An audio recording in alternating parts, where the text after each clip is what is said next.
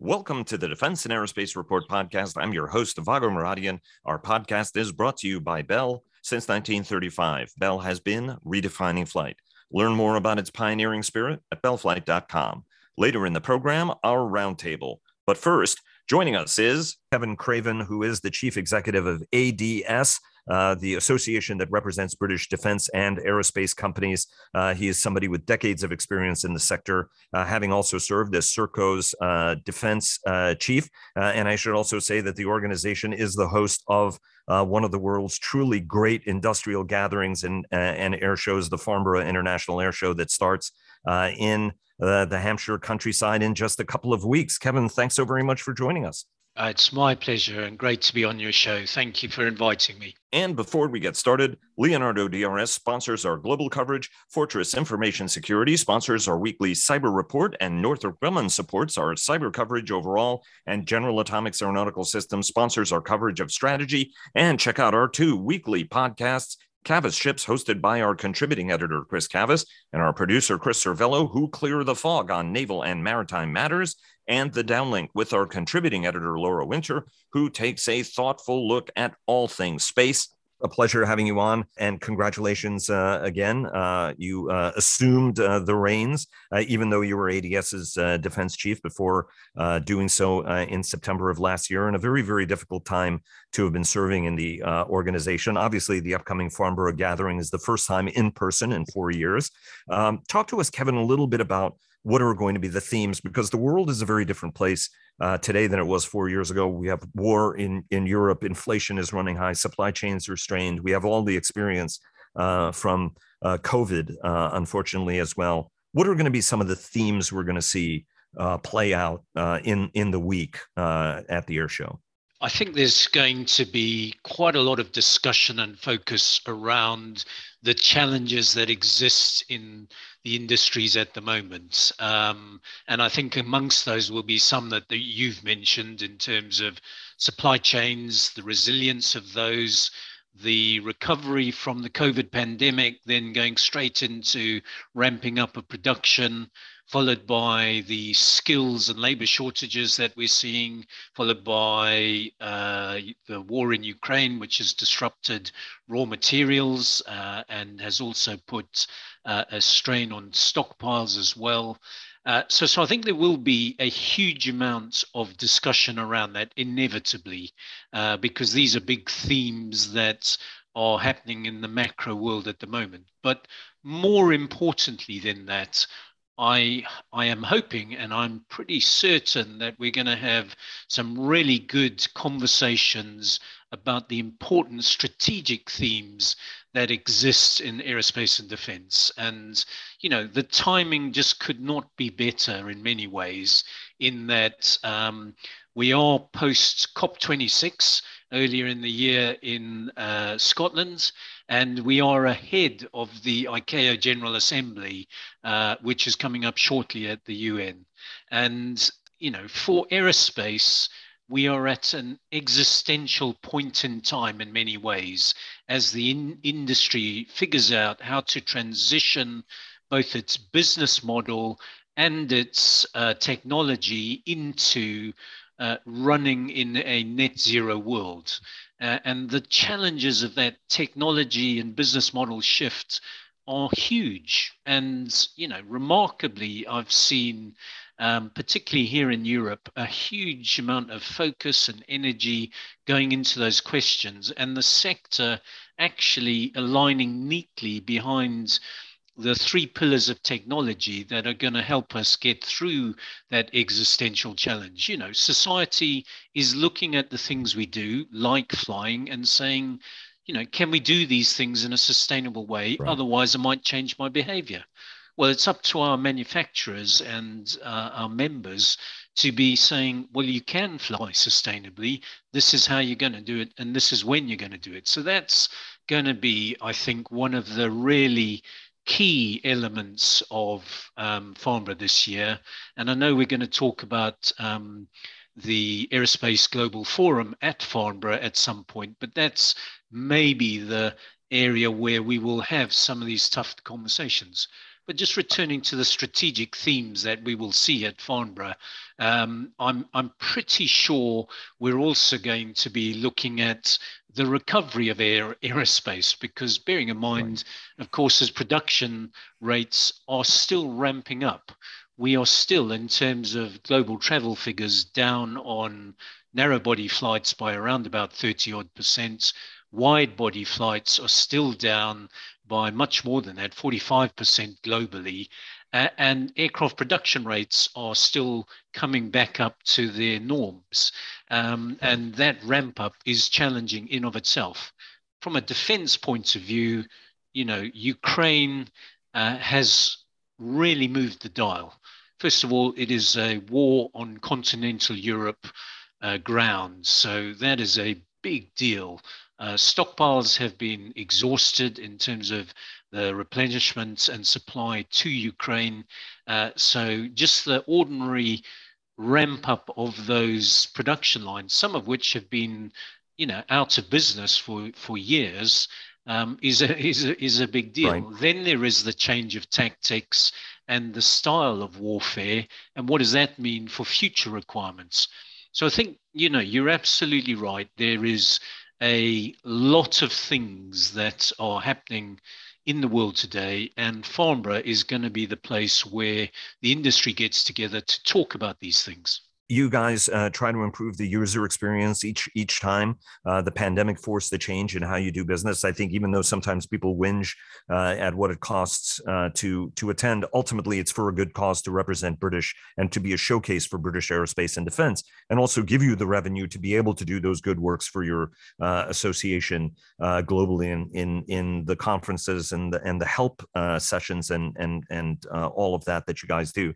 Give us a sense on a little bit on what's going to be new for people this time around, shaped by the pandemic experience, as you've tried to make it more exclusive, bigger, easier to attend, what have you.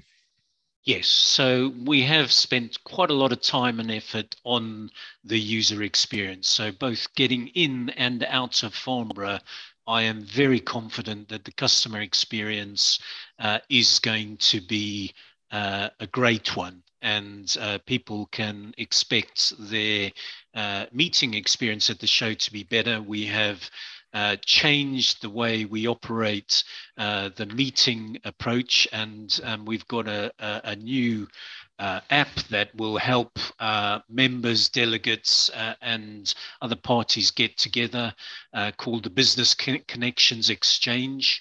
And so there's a lot of little improvements around the show that just may have been thoughtfully introduced to make the individual experience better. From a events and entertainment perspective, of course, we have also focused on that. There's been some changes around how we run the Friday, which you might remember as Futures Friday. That will now be called Pioneers of Tomorrow, and is focused on very much introducing the next generation to come into the industry, on what an exciting place this is to work, what a diverse place it is to work, and how, the flexible requirements for our younger generations around work patterns, style, the commitments that the organizations make to corporate responsibility, all of those things will be showcased together with the exciting technologies, as well, of course, the Red Arrows, doing their display for that audience as well.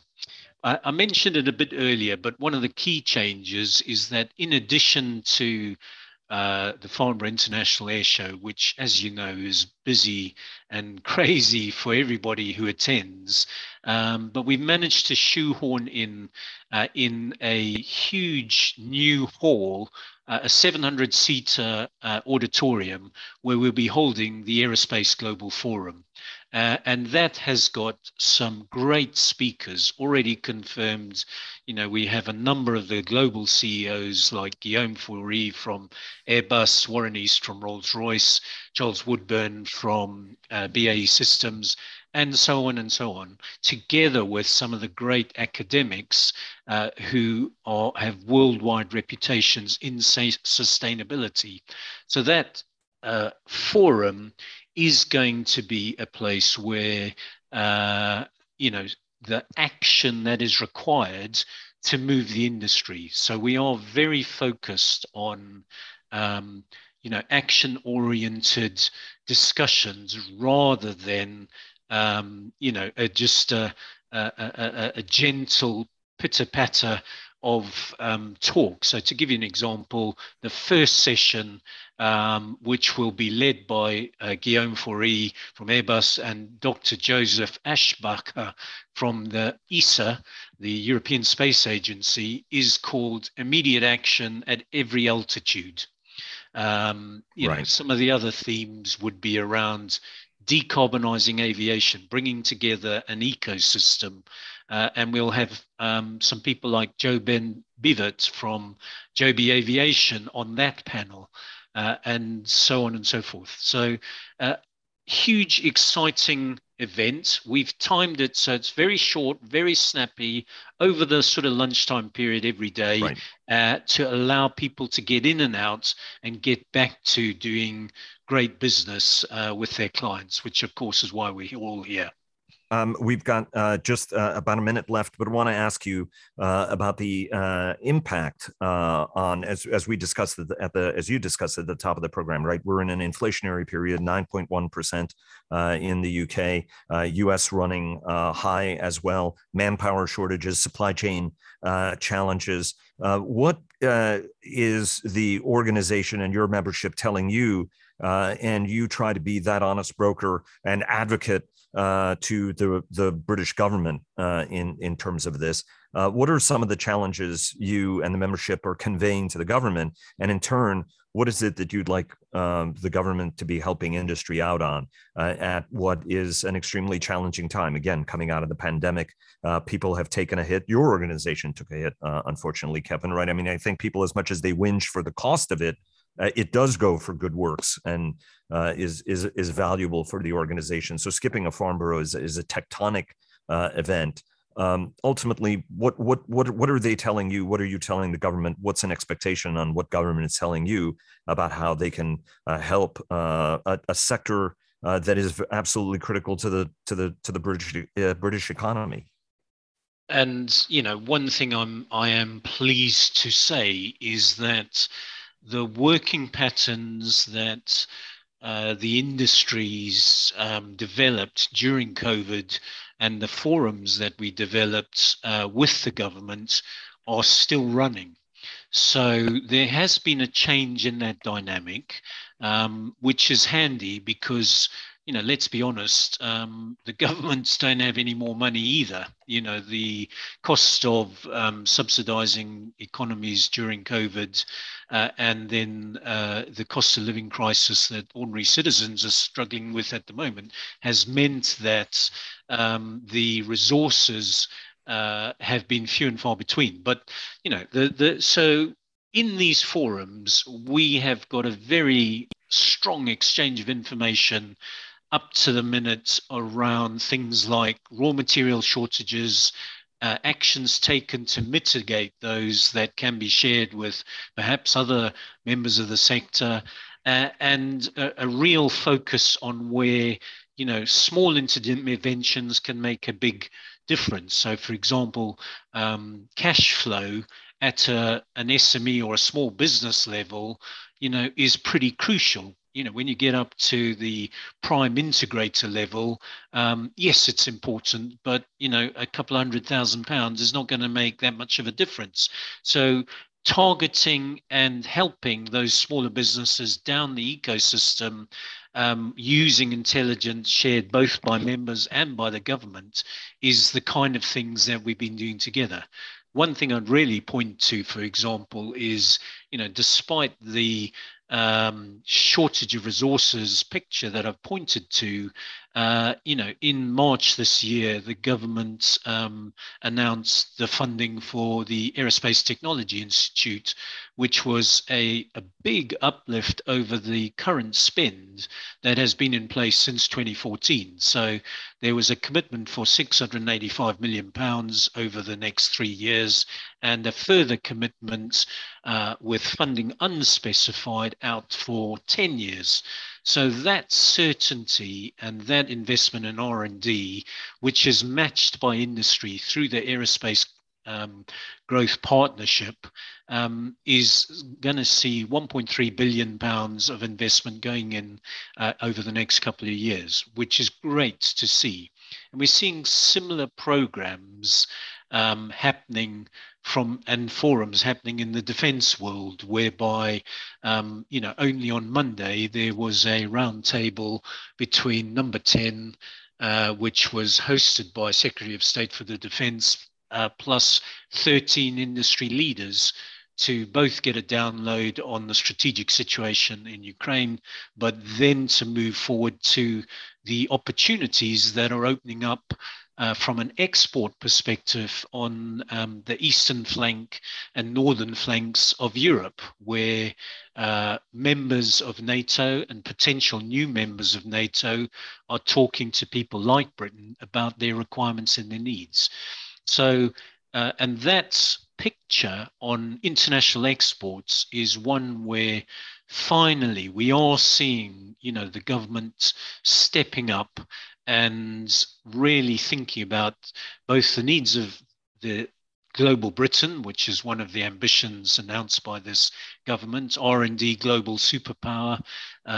These are all catchphrases and aspirations unless backed up by plans. And, we are seeing some of that global Britain emerging in terms of the support that government is giving to defense exports as well. Not necessarily just in aerospace, but also in other sectors like maritime, for example.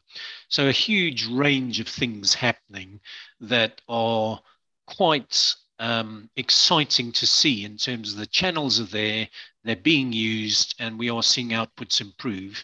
In terms of, is it going to solve everything? No, it's not. We are going to see wage demands and skill shortages for, a couple of years yet. And I think the area where we could do more as a country is on skills. I genuinely believe that is something where we need to do some more. And this is an industry where over the last couple of years through the pandemic, we have grown our apprentice numbers up to 19,250 apprentices. So, unprecedented against that pandemic picture, but part of the solution to that skill shortage is growing the next generation. It's not good enough for tomorrow, but might be good enough for the year after. Indeed, Kevin. And that's one of the great things about the event is it gets everybody together and it energizes a new generation so that in 30, 40 years time, they're sitting where we are, either running the industry, either covering it or serving in government and in uniform. Thanks so very much for joining us. All the best of luck in the final phases, getting ready, and look forward to talking to you at the show and indeed beyond. Thanks so much. My pleasure. Really good to talk to you. Markets gained back ground over the past week as the Fed hinted that another rate increase is likely to curb rising inflation. That hit 9.1% in the United Kingdom this week. The EU moved to expand membership candidacy to Ukraine and Moldova as donors ponied up more aid, as NATO leaders prepare to meet this coming week, as Washington and London have already said they plan to sanction Russian gold at the G7. And the big news was Spain's decision to buy new Eurofighter Typhoon jets. The Emirates want more big jets, and former Collins president and CEO Dave Gitlin has joined the Boeing board. This as the company seeks more money from the Air Force to finish development of a new presidential jet that is over budget and behind schedule, and now coming out of the aerospace giant's pocket. Joining us today, as they do every week, to discuss all this and more are Dr. Rocket Ron Epstein of Bank of America Merrill Lynch, Sash Tusa of the independent equity research firm Agency Partners in London, and Richard Aboulafia of the Aerodynamic Advisory Consultancy in Washington, D.C., starting next week from Europe. Everybody, thanks very much for joining us. Great to be here, Vago. Thanks. Yeah, it's always a pleasure, Vago. Thank you. Happy Sunday, Vago. Great to be here. Indeed, everybody. Thanks so very much for joining us. Ron, start us off. Not as bad of a week. How did the group perform and why? Yeah, if you look broadly on the week, the S&P for the week was up about 6.5%. And then some of the bellwethers that we tend to track on a weekly basis. Boeing was up about 3.5%. It actually underperformed the S&P for the week, but that was on a very strong week last week. So it just sort of, I think, balanced it out. Northrop Grumman was up 4.5%, Raytheon almost 6%. The kind of the real shining star, at least in our coverage this week, was Palantir. That was up almost 25%. And I think what you can take away there is that there was a move in the market to some risk taking. So for any number of reasons that you can imagine or make up, the market kind of shifted to a bit of a risk-loving, risk-taking posture from being more defensive. Now, just to remind everybody, the VIX was still near 30. It's still a pretty volatile market out there, but this was a week where the market did shift to taking on risk. If you look at the 10-year yield was above 3% at about 3.15%, and like I mentioned, the VIX was just below 30. So it was, all in all, a good week for returns, and the group broadly did well. But I would also mention it's pretty interesting. Raytheon up 6%, Northrop up 4.5%. Both the defense side and the aerospace side of the group did well. There wasn't a shift from one side to the other. Both sides broadly did pretty well.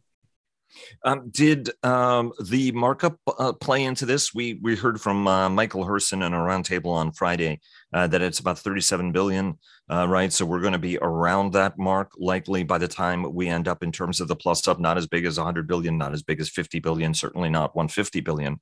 How are markets responding to that? And more importantly, how do you analyze some of the moves that are coming out of markup, Ron?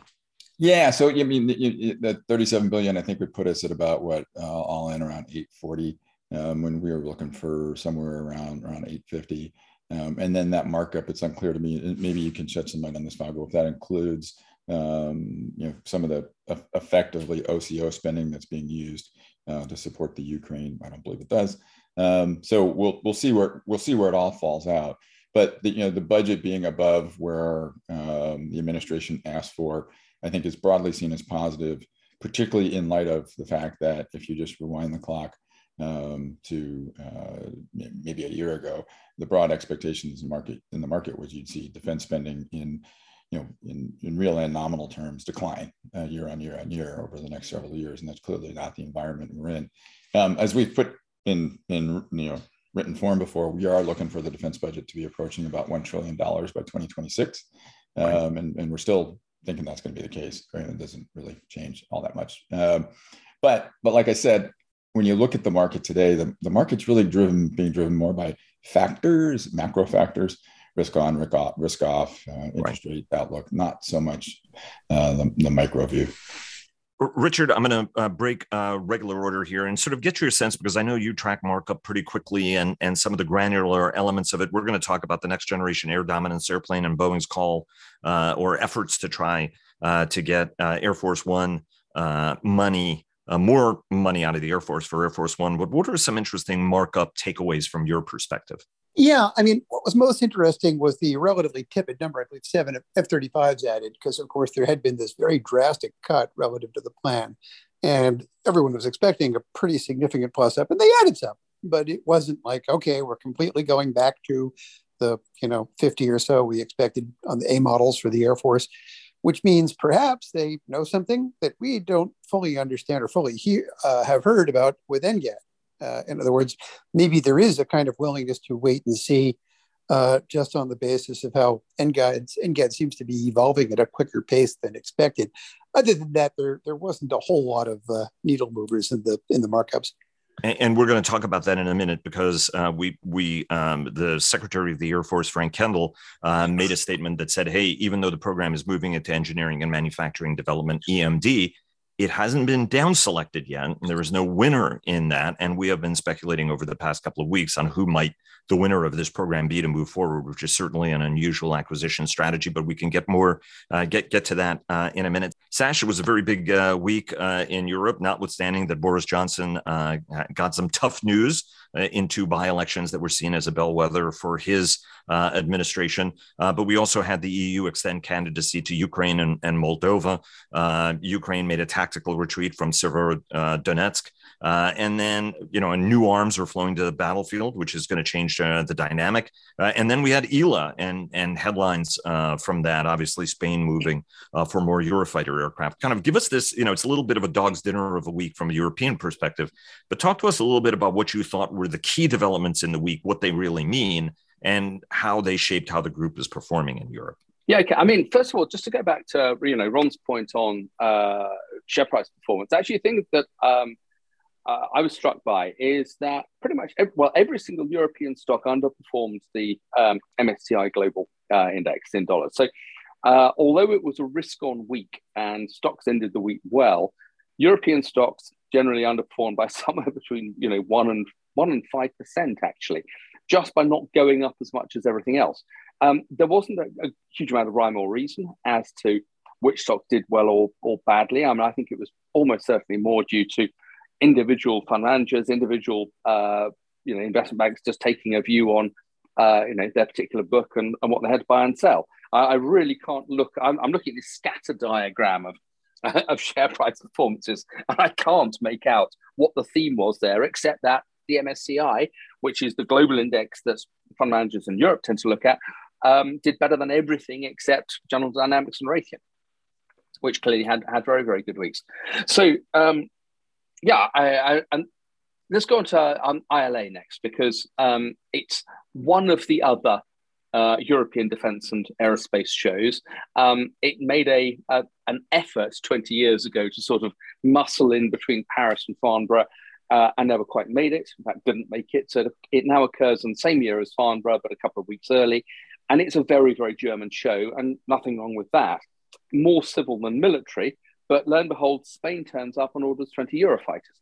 This is an order that has been known about, or a requirement has been known about for some time. It's the Spanish Halcon project, which includes ordering some new aircraft to replace all of their F-18s. So unfortunately, Boeing's out of that race now, and also upgrading all of their Eurofighters with the new ESA radar, which is being co-produced with Hensoldt. And why is this good? It's good for, clearly it's just good because it puts aircraft into the Eurofighter production system.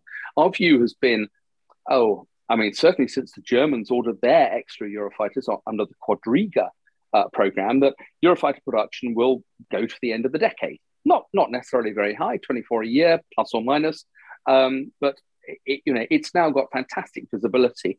And if you had a new generation fighter aircraft program that was going to enter service in 2035, you'd have a near perfect bridge to it. Problem is that if you are Germany or Spain, or indeed France, the SCAF FCAS program now doesn't look like it's going to enter service until 2040 plus. There's still a decade's gap there. But, orders like this are good. Other reason why this order is interesting is it puts pressure on the UK. The UK is the other major country that has not ordered a fourth tranche of Eurofighters. Royal Air Force said, no, we don't need them. We'll retire all of our early model aircraft anyway. We're fine. And if in doubt, we'll order more F-35s. It's becoming apparent that F-35s are expensive. Ben Wallace, the Secretary of State for Defense, does not like it at all. And the way the Eurofighter program works, you have, it's effectively what you put in is what you get out as one of the nations, as one of the industries. And it now looks as if more work will be going into into Germany and Spain. And the UK, once the Qatari aircraft are delivered, is going to start, frankly, it's going to be tucking on vapor at that stage. And there will start to be political and industrial pressure for the UK to order more aircraft, or else UK production line will end and Eurofighter will effectively move to Germany and Spain. And that's politically difficult and is not very useful if BAE Systems wants to have a smooth production process from Eurofighter to the Tempest program. My guess would be that the Royal Air Force needs more Eurofighters. I mean, that's frankly totally apparent. And this is one of those things that, you know, put it under the category of inconvenient truth that will put pressure on the UK to order another tranche of Eurofighters. 24, probably, maybe even 36. Get the Eurofighter force up to somewhere in the, you know, sort of 100, 120, 140 aircraft, and give a really good body of aircraft that carry through well into the 2050s. I think, you know, the Spanish order was very helpful in that regard. The other big theme that I thought came out of ILA was the issue of supply chain, where Boeing was very clear, supply chain is going to be horrible until the end of 23. And Guillaume Faury, the chief executive of Airbus, was slightly more nuanced and basically said, we really don't know, but it's going to be into 2023. Well, you know, it's the same thing. Basically, supply chain is the problem. Both companies' production targets, but Boeing doesn't really have one, but Airbus certainly has a production target for 2022 is high risk, very, very high risk. They're forecasting 720 deliveries. My guess would be it'll be high 600s because the supply chain in individual spots and places will just let them down.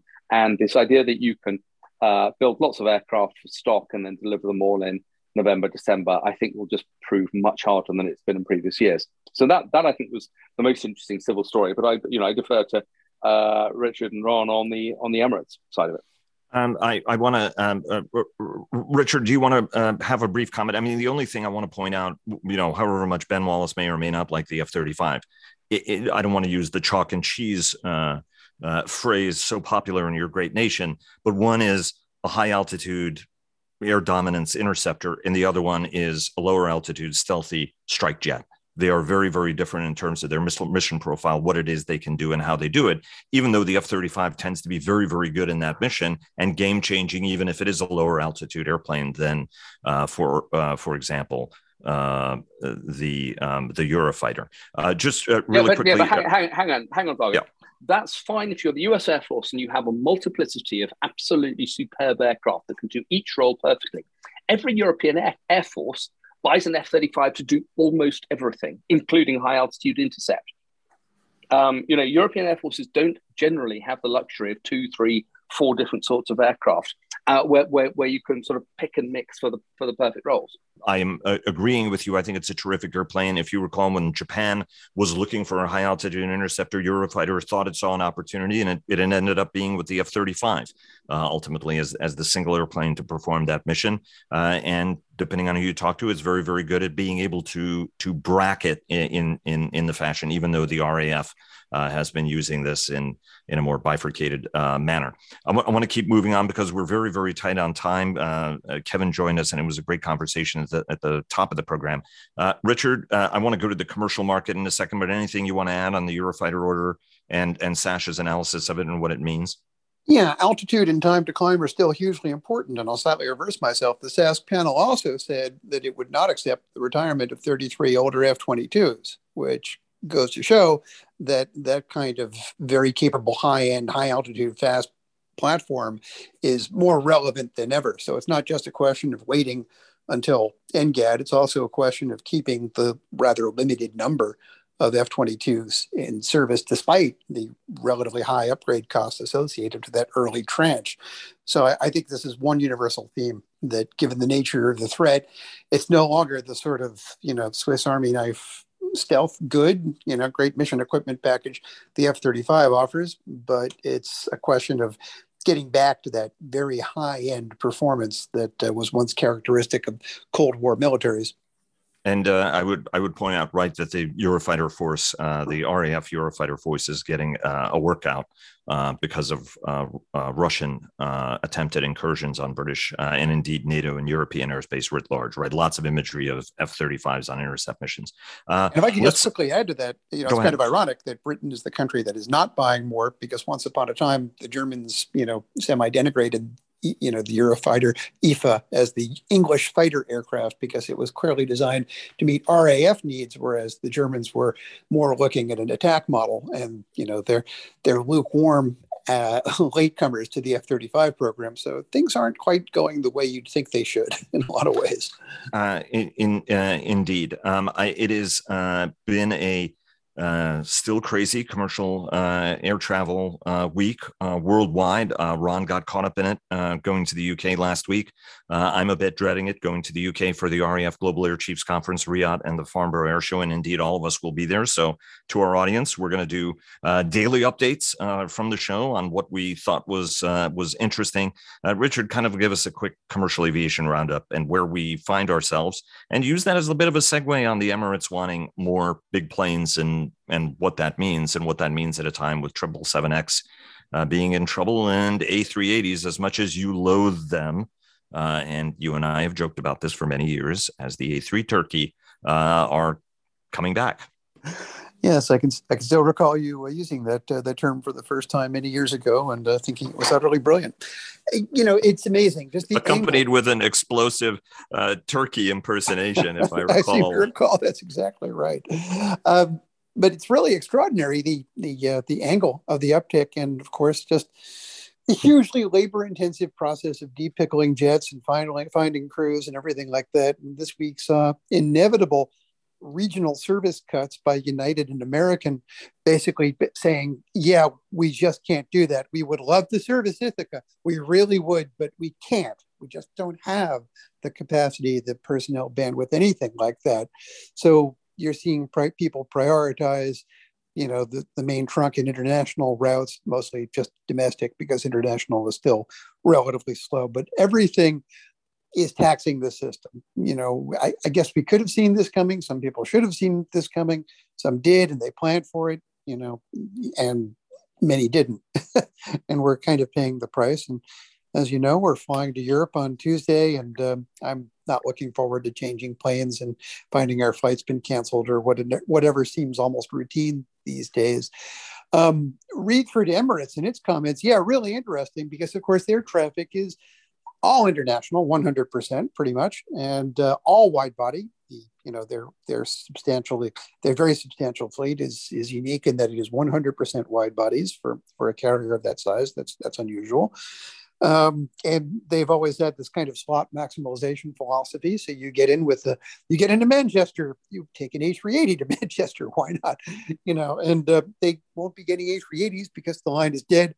They were the only customer that really liked it. And so that leaves them with 777Xs, but Boeing isn't cooperating, and execution has become a major issue. There are vague rumors, hopefully they'll stay vague rumors, of program cancellation. Certainly hope that doesn't happen.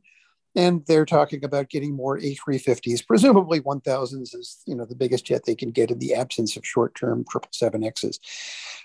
In other words, they're seeing what's happening on domestic routes, and they think it's going to be repeated on international routes where the system just doesn't facilitize for the comeback that happens at a much faster than it's that old phrase about economics. Things take longer to happen than you think they're going to take, but when they happen faster than you ever imagined they would. And you're certainly seeing that they're expecting it. Good for them. I hope it works out that way. Because right now, international traffic is still, 50% less than what it, used to be. Domestic, of course, for most markets, aside from China, we're pretty much at, we're almost there in terms of getting back. And that's what's taxing the system. Real quick, Ron and Sash, to play on that before we go to our NGAD and Dave Gitlin part of the conversation. Yeah, really, the only thing I might add, and this is just sort of in my small sphere of what I experience, is fleets seem pretty tired. The aircraft I flew over to the UK were some pretty long on the 267s, and It seems like not only are on the U.S. side, airline labor kind of getting tired out. It seems like the fleet's getting tired out, that there should be some sort of pile up of MRO activity happening when that kind of eventually flows through. And then it seems like on both sides of the Atlantic, anyway, it's a little bit different. It seems like the issues on this side of the Atlantic are at the airlines, and on the other side of the Atlantic are at the airports themselves. So it's a multitude of I think stretched labor forces across the universe of aviation that are adding to the difficulties. Sash? Yeah, actually, it's a very interesting point that Ron makes about just an aging, tired fleet, and particularly long haul, because long haul has been utterly neglected for now, getting on for 3 years. And if you look, the biggest single quoted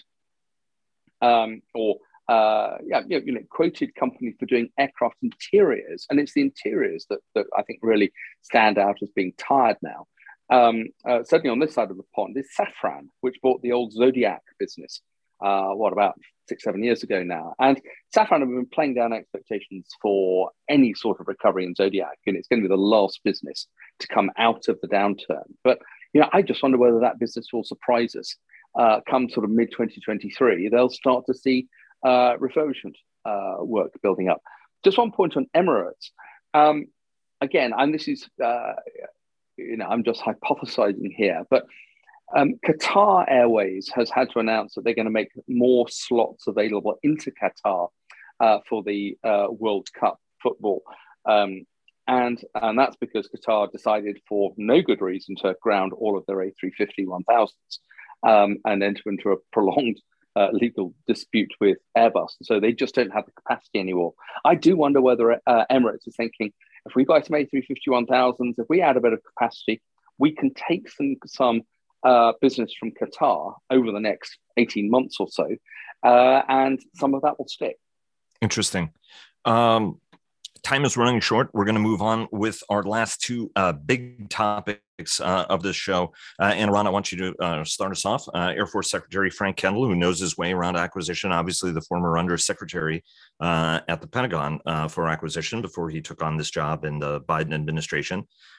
We have been speculating for some time about who we think might be the NGAD, the company that is taking this program, which has now gone into engineering and manufacturing development.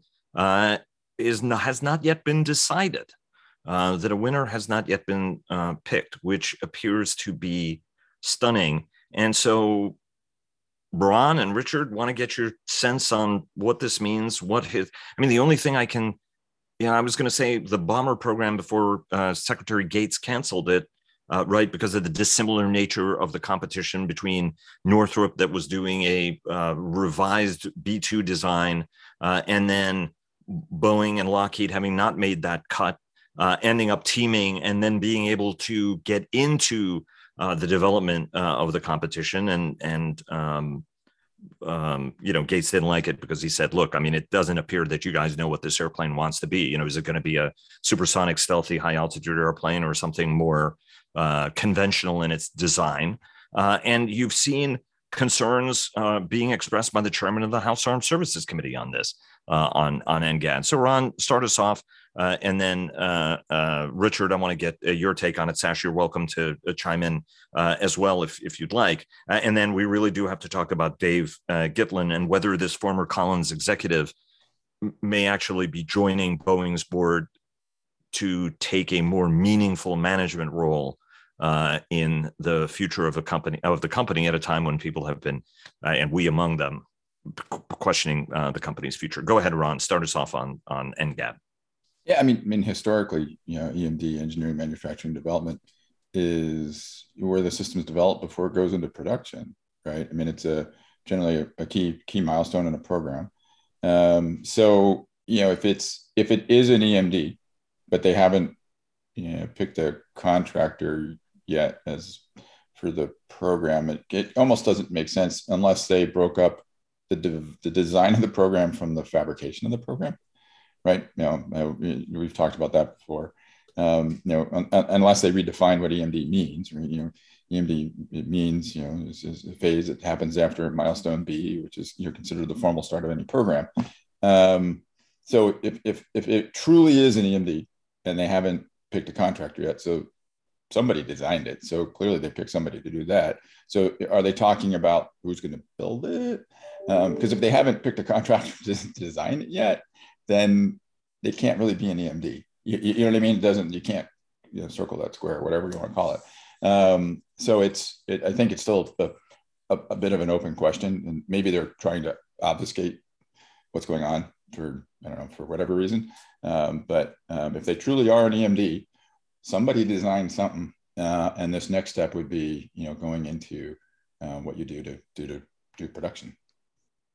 Right. I mean, he spoke at AF, and I should point this out to the audience, and I should have earlier. He spoke at the Air Force Association last week on Friday, and said that this notion of moving, fielding new versions every 5 years is simply too complex, and that's what Will Roper obviously had called for when he was acquisition chief, to try to get into these faster development cycles. But he said it's not a simple design.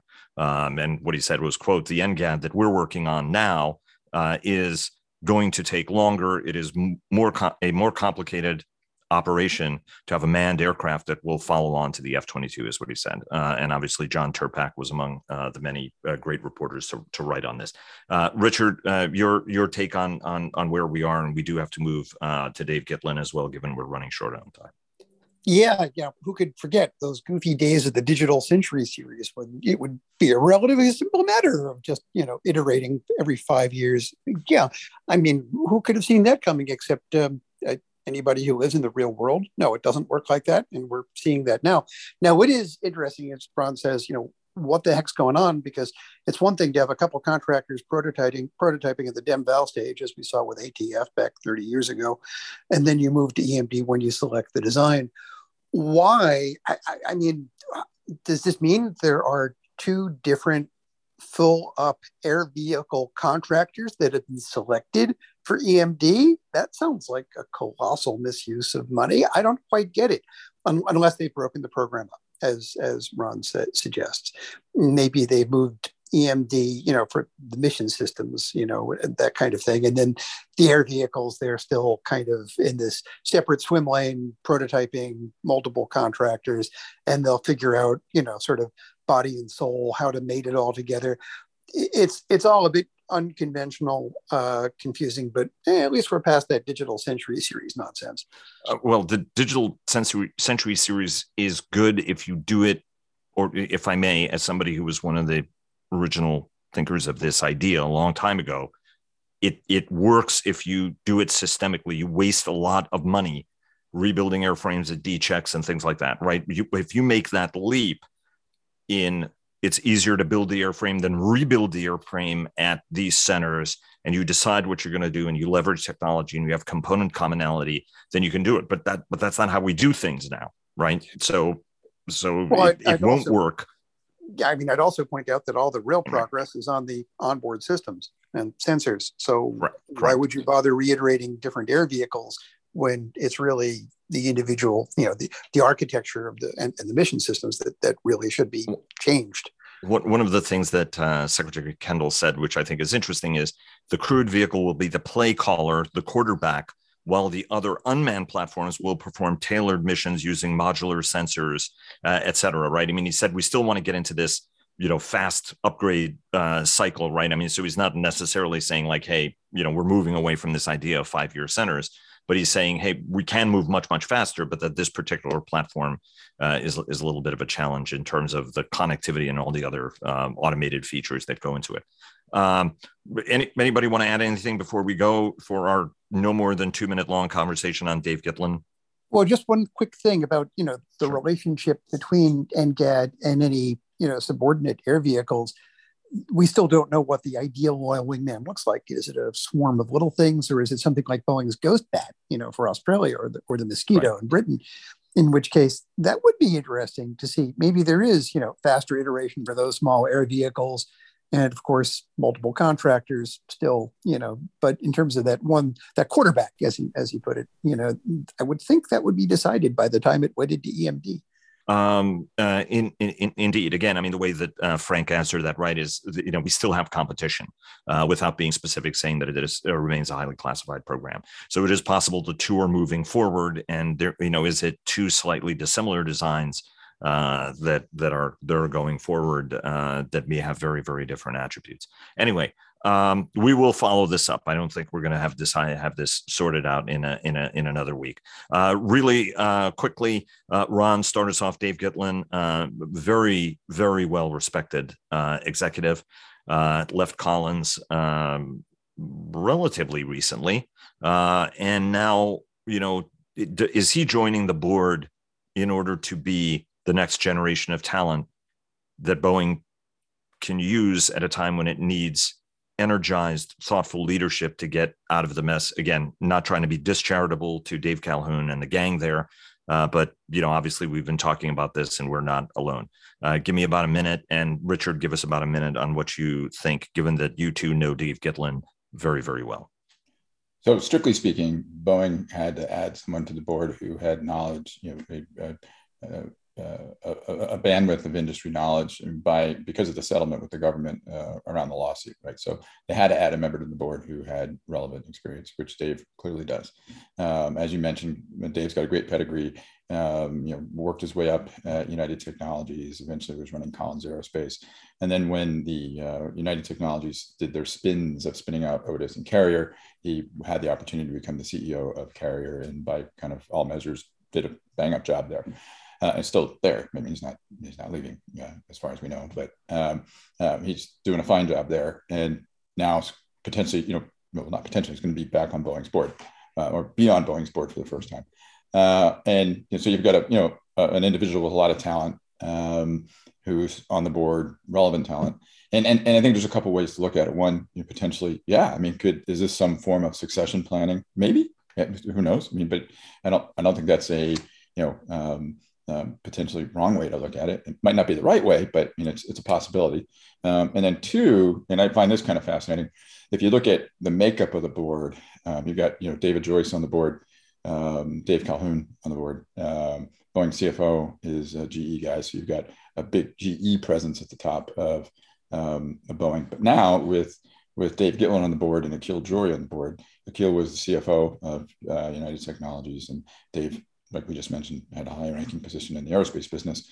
Are you starting to see a bit of, how can I say it, a balance between, these two cultures, GE versus United Technologies, Raytheon Technologies today, kind of for the soul of Boeing going forward? We'll see. I don't know, but I think it's an interesting story to watch. And putting Dave on the board is definitely a move in the right direction. No matter what, it's a move in the right direction.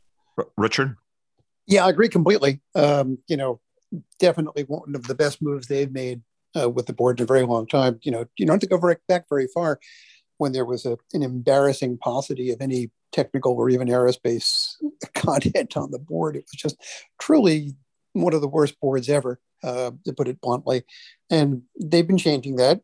Few nice additions. I think this is the best addition yet. So very strong endorsement. He is a lawyer rather than an engineer, but one with a great deal of engineering experience.